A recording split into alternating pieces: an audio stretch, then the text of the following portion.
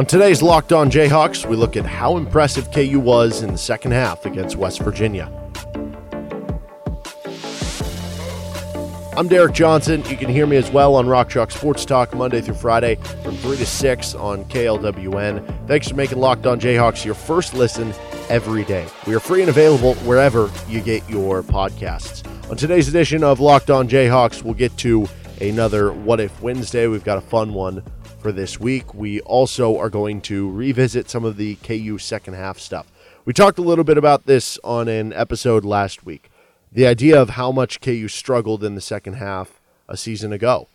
And whether it was the lack of depth, whether it was still just kind of, getting to know the system and the scheme, or the not being as talented as other teams, and over the course of time, more possessions, things just start to kind of work out away from you. But certainly that was an issue for KU a season ago. And would that get better this year? And if it did get better, would it lead to some extra wins?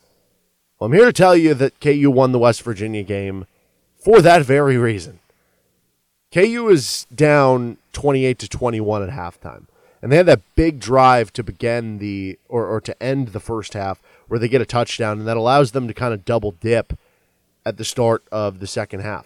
That third quarter was the biggest quarter that KU played. Obviously, the overtime in terms of what it meant and really giving finality to the game was the most important. But the third quarter was the most prominent for KU. It goes in at half, 28-21. West Virginia has scored touchdowns on all four of their drives.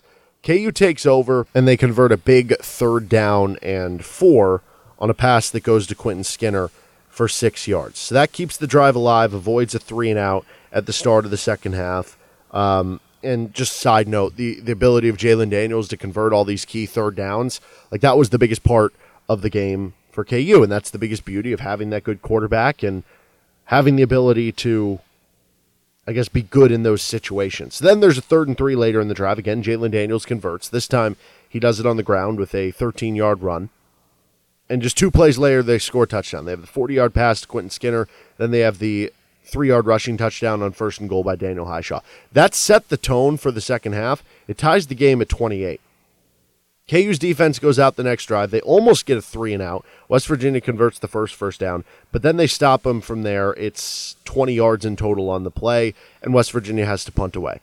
So if we really wanted to add in the last drive of the first half, then this second half or third quarter looks even better. But again, the point of this was to talk about the second half and how pivotal that can be and how much KU struggled a season ago, how much different it was in the West Virginia game. KU punts on a 3-and-out on their next drive, and there's the muffed punt from West Virginia. So KU gets the ball. They again face a 3rd down. Jalen Daniels hits Luke Grimm for 7 yards. Then they're facing 3rd and goal at the 2. Devin Neal runs it in for a touchdown. So now you have gone stop, score, essentially score again after you were stopped, and you're dominating in the third quarter. Things go into the end of the third quarter. West Virginia has the final plays of the third quarter on offense as they're driving the ball, and they get down into Kansas territory. But heading into the fourth quarter, you have outscored them 14-0 in the second half of play. You do give up a field goal in the fourth quarter. Now, what happens in the fourth quarter can be looked at 2 ways. It can be looked at, on one hand, KU blows an 11-point lead that forces overtime. On the other hand, in the fourth quarter by itself, KU was only outscored 14-7. But you total it all up, KU outscores West Virginia 21-14 in the second half. Once you add on overtime, KU outscored West Virginia from the third quarter on 34-14.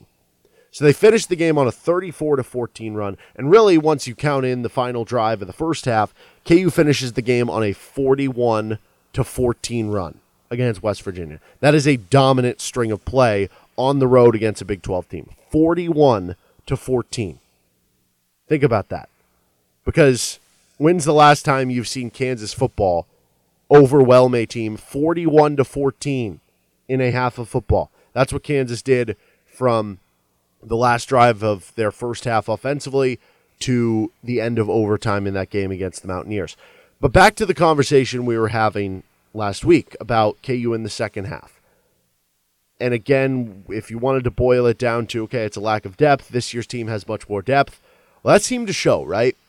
Just look across the board. At running back, KU obviously has a lot more depth this year.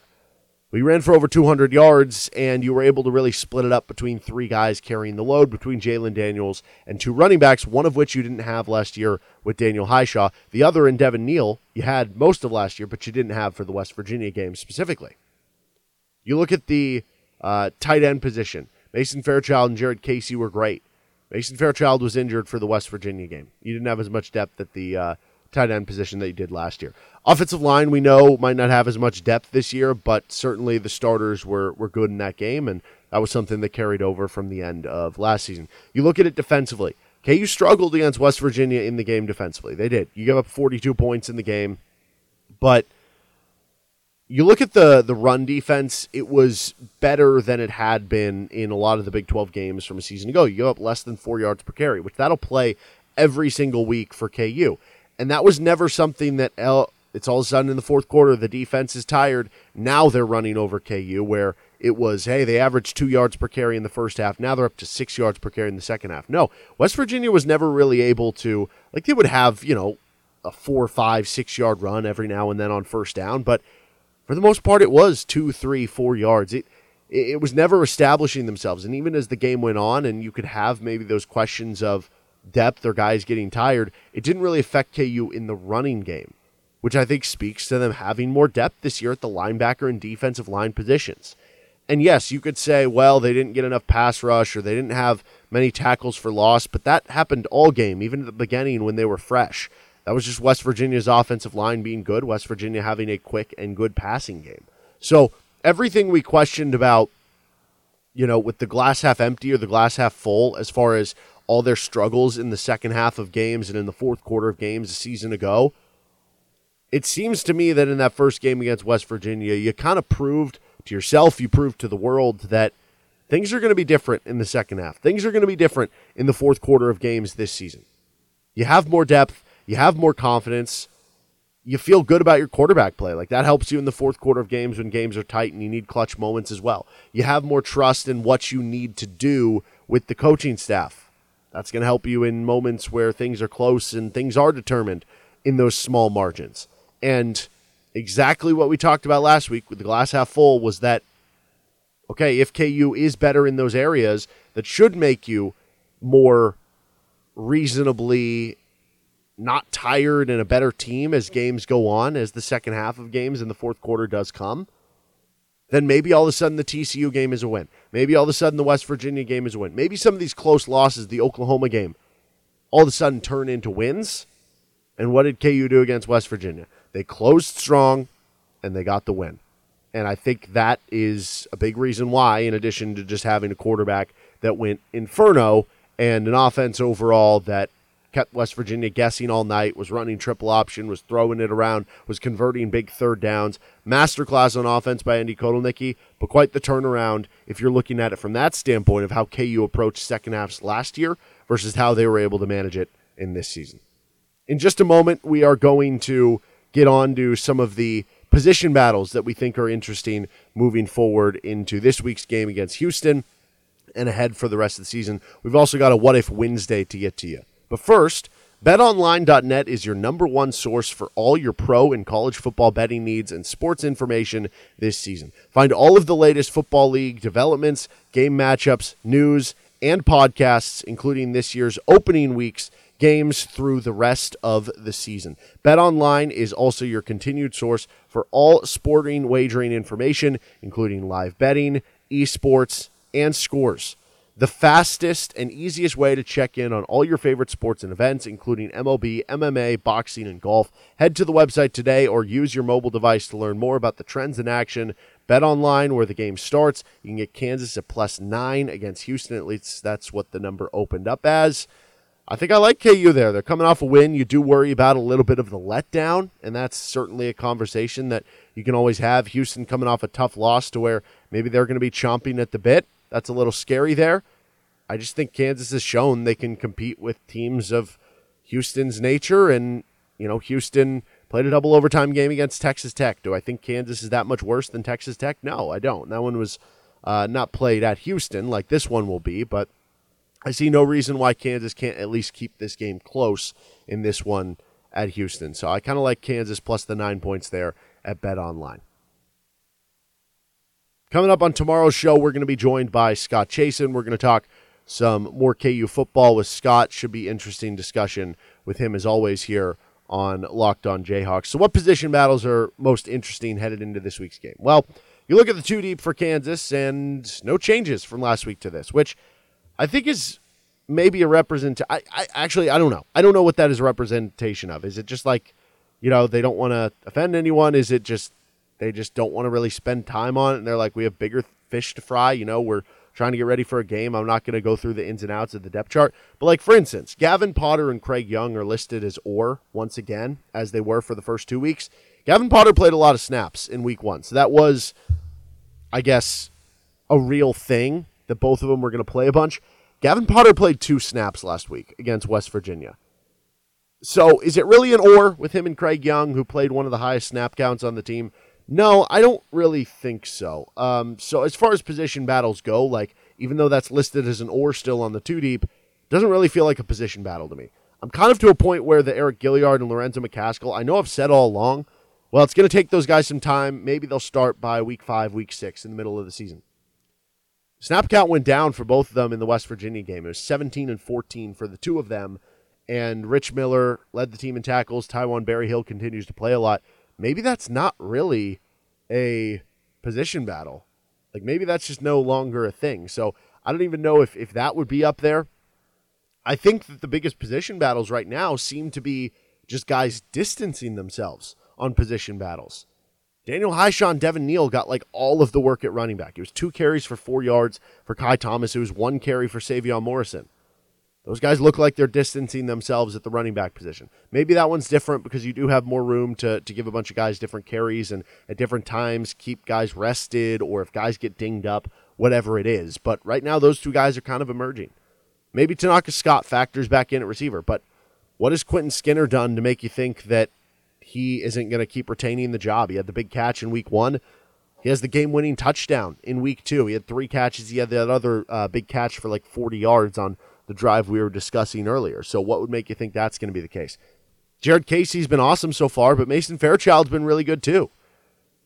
Trevor Cardell has kind of disappeared, so it seems like those guys have distanced themselves. Every position battle that we had in the offseason or coming into the year feels like you're starting to gain separation there. You look to the defensive side of the ball. Jeremy Robinson, Eddie Wilson played a little bit less than maybe they did in week 1 or that we're used to, so maybe those are positions where you have somebody who's kind of winning out there. But again, that just goes back into the category of maybe it's being distanced out in some way. Maybe one guy or a couple guys at a specific position are emerging more than the rest. And that, I think, kind of seems to be the theme here. Even at safety, where you had O.J. Burrows and Marvin Grant, both those guys are going to have an opportunity to carve out playing time, because even if one is the starter over the other or is the clear-cut player over the other, you're going to play formations where you have extra defensive backs in, whether it's a nickel or a dime set. But O.J. Burrows had like 20 more snaps than Marvin Grant. So again, a situation of a guy distancing himself more. And what's even more interesting when you look at that and that theme of position battles starting to distance themselves for specific players and individuals from week 1 to week 2, a lot of the guys who distanced themselves in week 2 or had a lot more playing time versus the other guy than they did in week 1, it was the returners. So that idea of, hey, these guys transferred in, it's going to take them some time, they'll eventually start getting more playing time, it went the opposite way with another week under their belts.